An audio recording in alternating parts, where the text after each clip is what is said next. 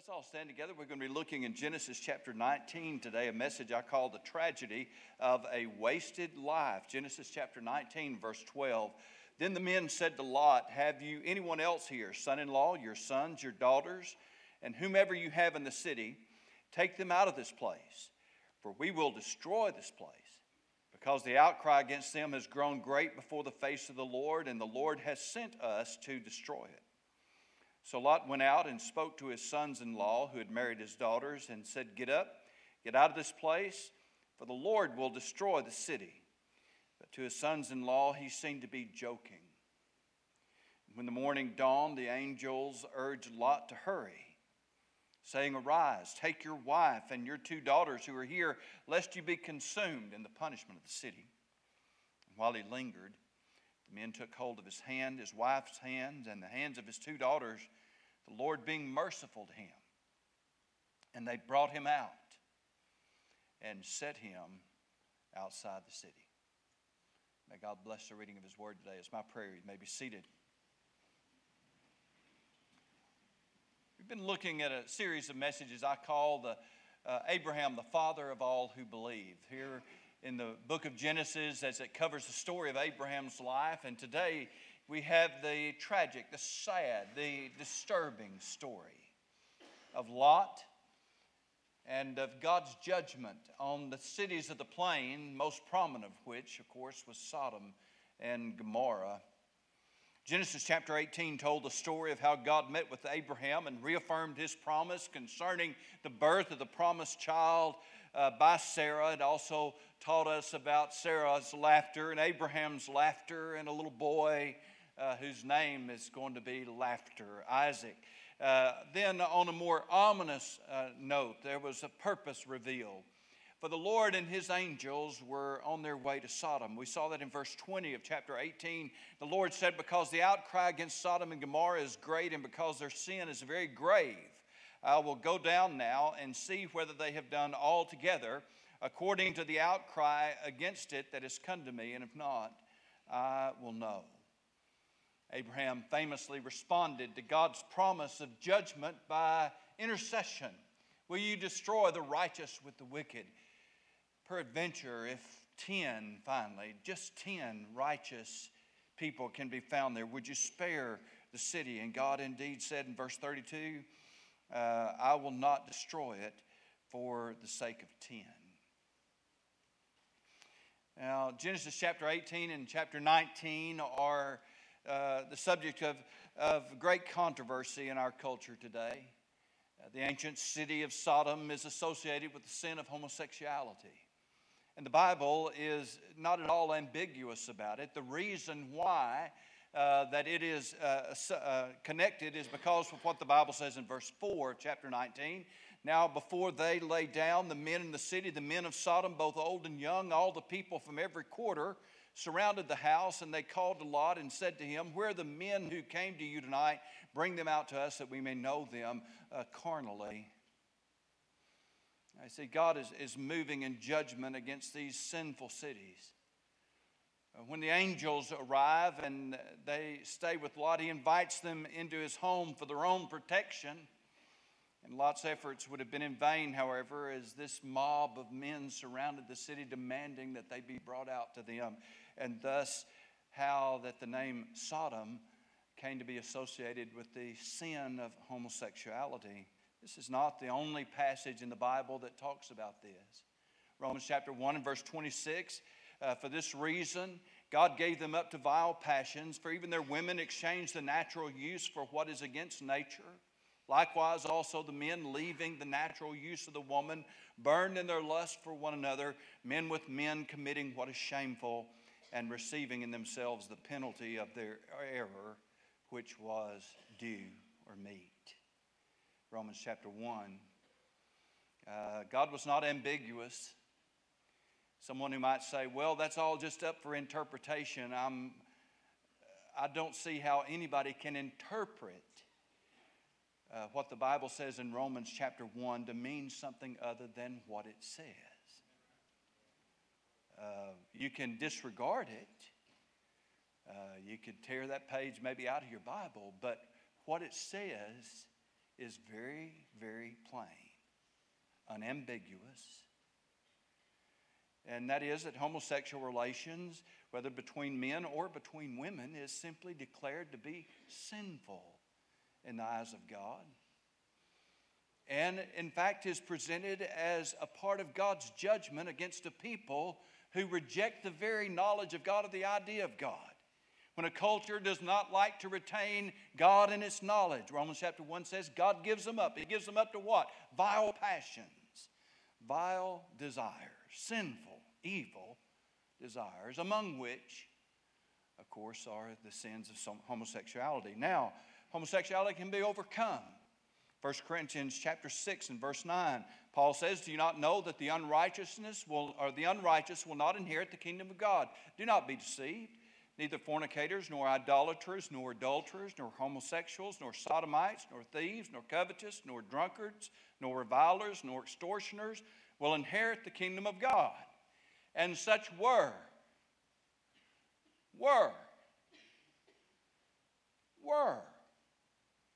some of you. But you were sanctified, you were justified in the name of our Lord Jesus and by the Spirit of our God. These sins, all of them, can be overcome. The power of the gospel is greater than the power of any sin. Not only to save us, but also to sanctify us and justify us, to declare us righteous in the name of the Lord and by the Spirit of our God. And Paul could look out at the church at Corinth, a city of no small evil itself, and say, you people used to be this way. You used to live this way. But not anymore. And the power of sin has been overcome by the power of the gospel. But Genesis chapter 19 is not focusing in on the sin of homosexuality. It's not. It focuses in on Lot and his family.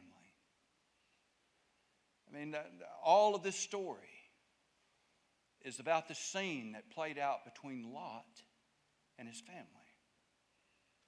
And that's why we call it the tragedy of a wasted life, because Lot had it all. He was born into a very wealthy and aristocratic family of faith. Because of the generosity and protection of his uncle Abraham, Lot was a wealthy man. Because of Abraham's testimony, Lot was a saved man. But his story is a story of a wasted life. Genesis chapter 13 and verse 10, we saw a few weeks ago, said that Lot chose for himself. And that means that he made both his own choice, and he chose then with the intention of seeking out what was most profitable to him. He wanted the success, the opportunity, the popularity that Sodom had to offer, the success that would come from being a friend of the world. But of course, he wanted, no doubt as a believer, the blessings of God as well. But we need to understand this morning that when he left his uncle Abraham's family, he was leaving what was God's sanctioned form of worship in that day. Israel as a nation did not exist. Of course, the church would come only after Jesus and his ministry here, after Jesus arrived. And the prescribed form of worship then in the Old Testament during this period was the patriarchal system. And that is that God had chosen Abraham. He was the patriarch then of the family, the male leader of the family. And for the most part, these men then would have the opportunity to become the priests to their family as they would offer up offerings for their family. They would lead them then in the worship of God, and many of them even would become prophets. In the Old Testament, this responsibility would pass from father to his firstborn son, in what was known as the birthright. The birthright in the patriarchal system gave that oldest son the responsibility of being the priest and, in a sense, the prophet, the communicator of God's truth to his family. Because this person then would be the spiritual leader of this family, God also promised them a blessing, what was called the blessing.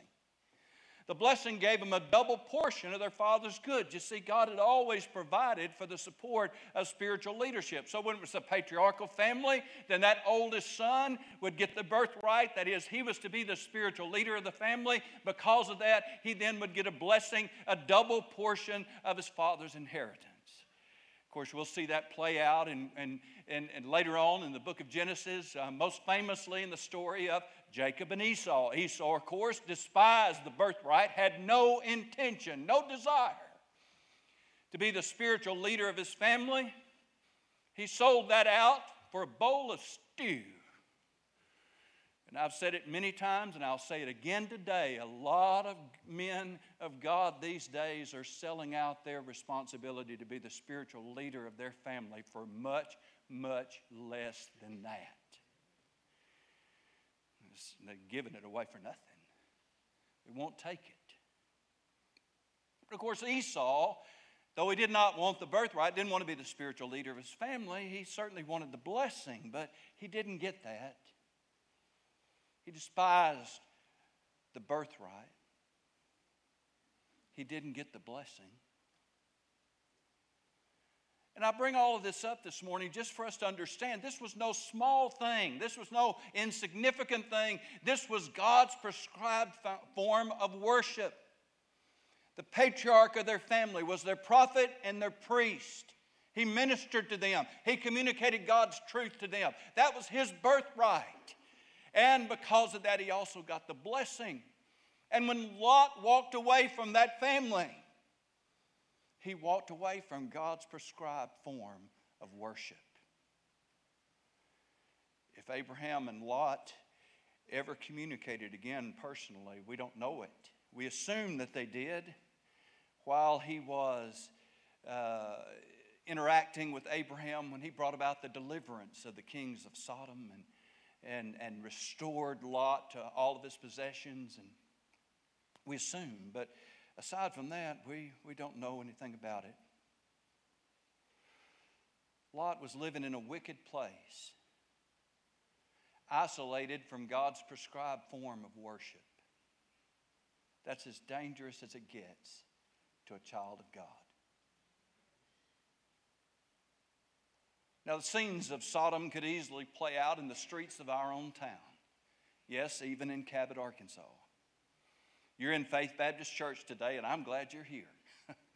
But you're going to leave out of here and go to work, and when you go to work, you might well be working in Sodom. When you go to school, you might very well be going to school in Sodom. You take your kids, your family to a sporting event. You may very well be taking your family to a sporting event in Sodom. You might have apartments or even homes, and in your neighborhood or your apartments, you may think, well, I'm living in Sodom. Because let me tell you something, when you look at the way Sodom was and you look at the way America is today, you don't see a whole lot of difference, culturally speaking. Sodom has come to us. Lot chose Sodom. He didn't have to go there. He could have gone with Uncle Abraham, but he made that choice. You and I, increasingly in our culture today, don't have that choice because Sodom has come to us. Culturally, educationally, governmentally, the ideology of Sodom is very strong in our world. You live in it. I know it. I know you do. There's really no way for us to avoid it. And so in a way, we're in it whether we want to be or not. And that's why Lot's story plays out to us so personally this morning. Let's spend some time saying, first of all, how Lot messed up. How Lot messed up. Verse 1, the two angels came to Sodom in the evening, and Lot was sitting in the gate of Sodom. And when Lot saw them, he rose to meet them, and he bowed himself with his face toward the ground. And he said, "Here now, my lords, please turn into your servant's house and spend the night and wash your feet. Then you may rise early and go on your way." And they said, "No, but we will spend the night in the open square." But he insisted strongly, and so they turned into him and entered his house. And then he made him a feast and baked unleavened bread, and they ate. When we went through Genesis chapter 18, you might remember that the two angels went on their way, on their journey on towards Sodom, while the Lord stayed behind as Abraham was interceding with the Lord on behalf of the city, even as these angels of judgment were continuing on their way. Now the angels, those two angels, have arrived. The Bible does not tell us where the Jehovah angel where the Lord had gone, but those two angels of judgment had arrived at their destination, and there was no question about what they were going to do. They met Lot significantly in the gate of the city. That meant he had assumed a position of high leadership, perhaps second only unto the king. Certainly he was wealthy. He was in an influential position. It's been about 20 years since Lot separated from Abraham. He had accomplished much, but he had painfully ignored the spiritual needs of his family. Now, we could speculate about that neglect because the Bible doesn't record a single instance of Abraham and Lot being together. We could speculate it because the Bible doesn't tell us that Lot ever built a single altar unto God in his entire life. Not one. We could speculate because the Bible does not ever tell us of a single time when Lot ever communed with the Lord. You see, we could speculate about a lot of things. But I prefer just to look at what the Bible actually says, and I think the Bible tells us a lot when the angels came to Lot's house, and Lot said, "You guys come in and stay with me," and they refused. They would rather stay in the streets of Sodom than spend the night in Lot's house. Wow. God sent a couple of angels to Cabot. Would they spend the night in our house? It's a good question to ask. He had to force them, compel them, for their own safety, as he saw it, no doubt, to come in and spend the night in his house. I think that's a sad testimony to how Lot had neglected the spiritual training and development of his family. 2 Peter tells us just this about Lot. 2 Peter chapter 2, verse 6. That God turned the cities of Sodom and Gomorrah into ashes, condemning them to destruction, making them an example to those who afterward would live ungodly, and delivered righteous Lot. That's how we know Lot was in fact a believer, who was oppressed by the filthy conduct of the wicked, for that righteous man dwelling among them tormented his righteous soul from day to day by seeing and hearing their lawless deeds. Lot, you see, had chosen for himself. He made a decision to live independently of the Lord's leadership in his life. He surrounded him and his family with wicked people and their evil deeds on a continual basis. He was tormented spiritually by what he saw, by what he watched, and by what he listened to, what he heard. And there's no evidence that in 20 years he had ever made any provision for his family's spiritual development. Not a bit. 20 years is a long time. You can raise your kids from baby to grown in 20 years. You're celebrating a 20-year milestone, been married 20 years. That's a long time, and it's an important milestone. We've been married, having 20th anniversary. Nancy and I are going to celebrate 40 this year. It's an important milestone, 20 years. It's a length that we ascribe to a whole generation.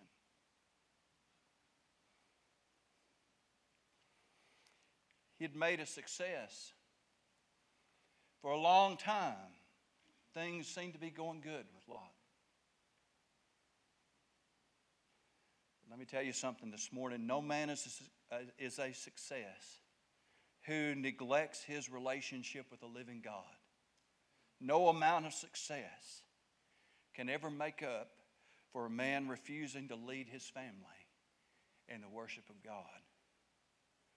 It is our condition with God, you see, that is the ultimate standard of a successful life. We can make life look pretty good. We are resourceful. We are opportunistic. We have resources available. We can do pretty good.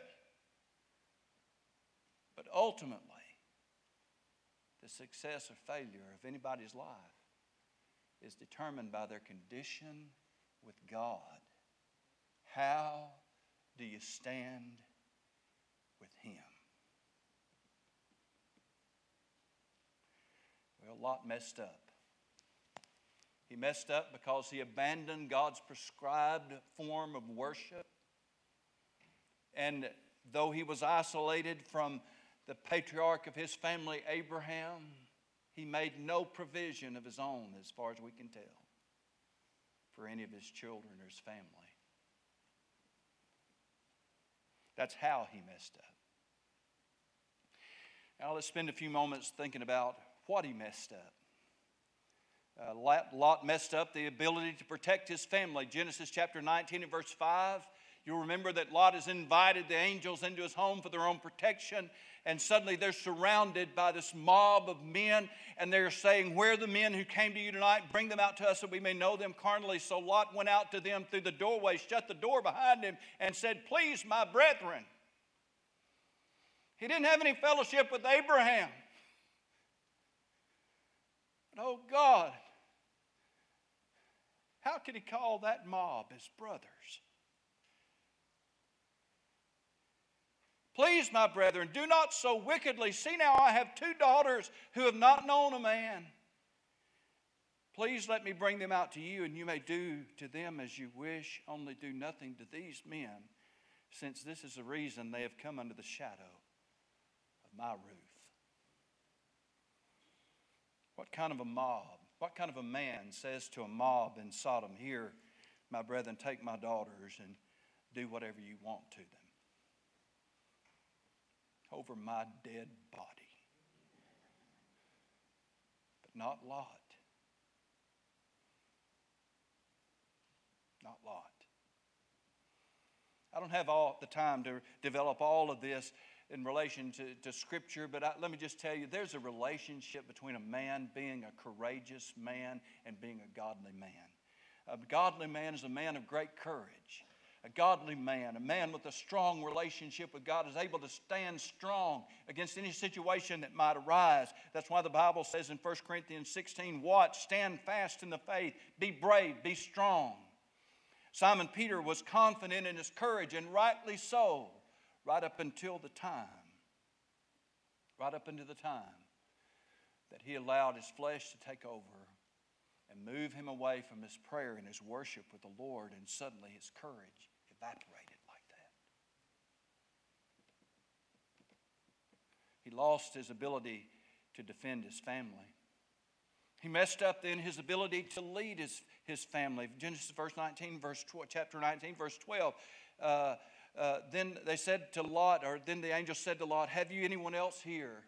The men said to Lot, "Have you anyone else here, son-in-law, your sons, your daughters, and whomever you have in the city? Take them out of this place, for we'll destroy it, because the outcry against them has grown great before the face of the Lord, and the Lord has sent us to destroy it." So Lot went out and spoke to his sons-in-law who had married his daughters and said, "Get up, get out of this place, for the Lord will destroy this city." But he seemed as one that mocked to his son-in-laws. They laughed at him. They thought he was joking. "You're going to talk to us about God?" Lot messed up his influence in the city. Verse 9, we begin the chapter with him standing at the gate of the city, but now look what they say to him. They said, "Stand back." And then they said, "This one," that is the mob speaking of Lot, "this one came in to stay here. He keeps acting as a judge. Now we will deal worse with you than with them." So they pressed hard against the man Lot and came near to break down the door. It was only when the angel struck them with blindness that they abandoned their task. Lot messed up his business investments so that he could no longer provide for his family. Verse 24, "The Lord rained brimstone and fire on Sodom and Gomorrah from the Lord out of the heavens, so we overthrew those cities, all the plain, all the inhabitants of the cities, and what grew on the ground." That would include, of course, his cattle, his sheep, all of his possessions, gone. The next scene you'll see in Lot's life, he's living in a cave. Lot messed up his marriage, verse 26. As his wife, not sure how she managed to do it. But even though the angels had laid hands on them and were dragging them out of the city, somehow Lot's wife looked back behind him and she became a pillar of salt. He lost his marriage. He lost his family. The last scene the Bible records in Lot's life is a detestable scene. As there in the cave, he would end up having relations with his daughter and having children then who would grow up to be a people cursed of God. Genesis 19. Well, it's a sad story. What did he mess up? Well, he messed up his ability to protect his family. He messed up his ability to provide, to lead for his family. He messed up his influence that he had in the city. He messed up his business investment so he could no longer provide for him. He messed up his marriage and his family altogether. And that's the last the Bible tells us about Lot's story. Jesus warned us about Lot, and Simon Peter warned us about Lot. But the last chapter of his story is here in chapter 19. Have you ever wondered why that Abraham stopped at 10? I mean, after all, he started at 50 and worked all his way down to 10. You wonder why he didn't go down to 5. But you know, the angels, when they said to Lot or spoke to him, they mentioned his sons and his sons-in-law. And that means that he had 2 married daughters. So Lot and his wife and his 2 married daughters and 2 sons-in-law, that made 6. He had sons, as the Bible said. The angel said to him, your sons, and that would be at least 2. That makes 8. He had 2 daughters still living at home who had never married. That made, let's see, 6 and 2 is 8 and 2 is 10. See, Abraham was counting on Lot having at least won his own family to the Lord. But he didn't. He didn't. Had he done that, this story would have a complete different ending.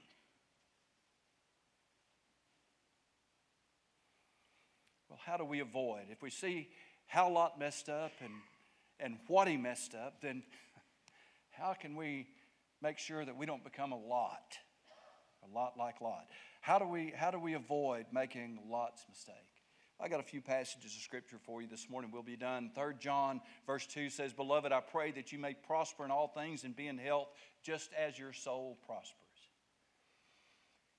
John could look at his dear friend, Gaius, and pray that he might be blessed all over like he's blessed spiritually. But let's understand there, the spiritual side comes first. He could pray that because his spiritual side was strong and healthy.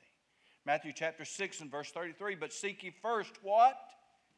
The kingdom of God and his righteousness, and then all these things shall be added unto you. And Jesus contextually had been talking about the lilies of the field and all these other things about possessions and the things that we go after. But seek ye first, he said, the kingdom of God, and all these things shall be added. And Jesus told us to remember Lot's wife drug out of the city, but ultimately left behind. You see, Lot messed up. He messed up because even though he was making a life for himself, he did not put God first. Ultimately, as far as we could tell it, he left God out of his life. And how we then can avoid becoming a Lot is to make sure that we put God first, because God never comes next. We can be like Lot, so busy climbing the ladder of success that we leave God out and we do everything. We make sure that our family has the education that they need, that they have the cell phones that they need, that they have the insurance that they need, that they have the cars that they need, and the food that they need, and the shelter that they need, and the designer clothes that they need, and the right kind of tennis shoes. We give them everything. God help us, we give them everything.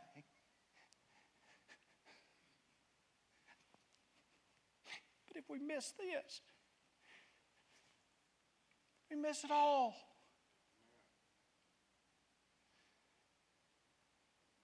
Lot was so busy being a success that he forgot the one thing, left out the one thing that we cannot leave out.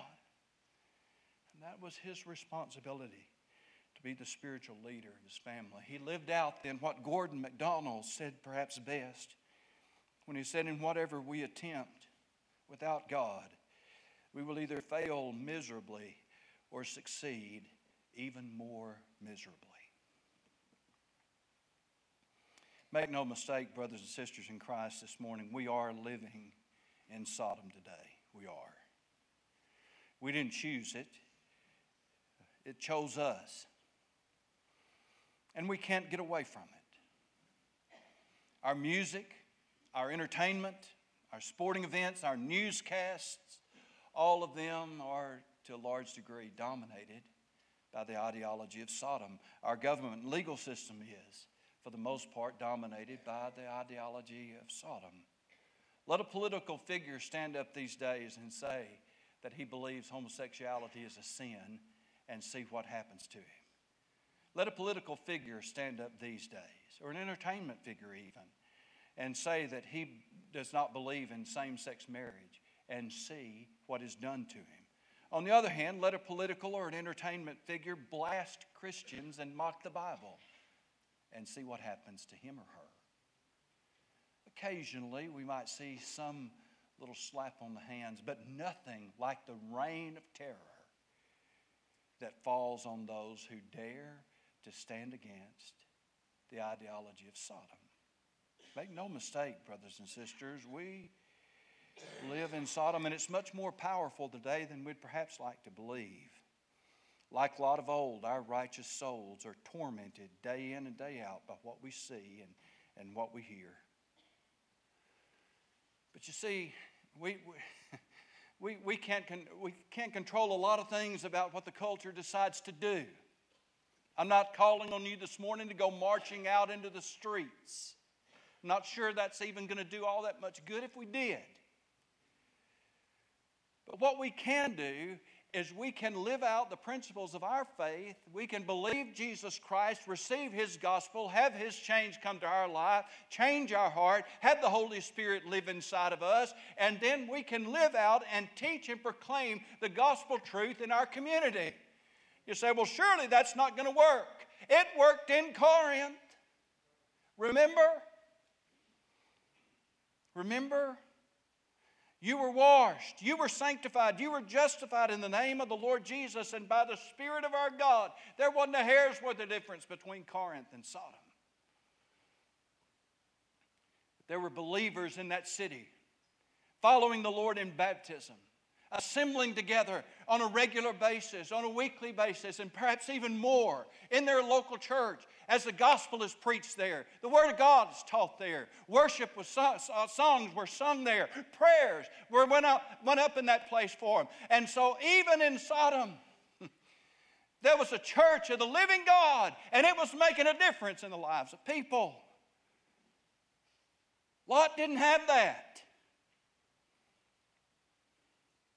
What he did have, he rejected when he left Abraham. And so a great lesson that you and I can learn from Lot's story today, and the fact that Jesus Christ Himself told us to remember it, is to realize that when you're living in Sodom, you need to make sure, and absolutely sure, that you have a powerful, regular worship experience, that you are serving the Lord in His prescribed place of worship, where you gather together with God's people, where you listen to God's Word, where you learn from it, where you hold up one another and pray for one another and fellowship together in the Lord. Believers, you see, can live in Sodom, but we need a church home if we're going to live in Sodom. And we need to be faithful to it. Paul would write to that church in Corinth, 1 Corinthians chapter 1, that God will confirm you unto the end, that you may be blameless in the day of our Lord Jesus Christ. God is faithful, by whom you were called unto the fellowship of His Son, Jesus Christ our Lord.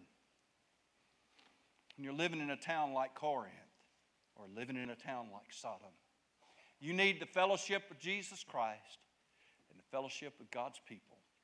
The fellowship that He promised when He said, where two or three gather together in my name, there will I be in the midst of them. Men, if you feel a little bit picked on this morning, you should.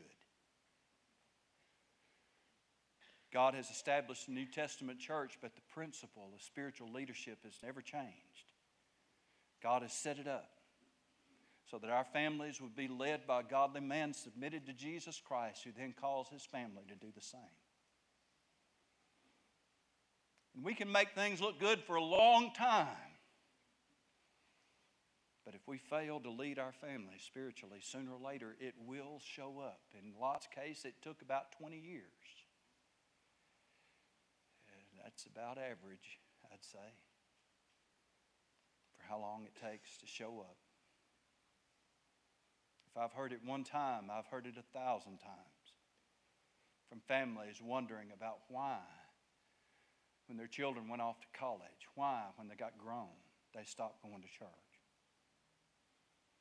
And a lot of times, if we were really honest, it was that commitment to our own church family in our own homes was not what it should have been. We didn't lose the battle, folks, when we went to college. We lost the battle in 2nd, 3rd, 4th, 7th grade.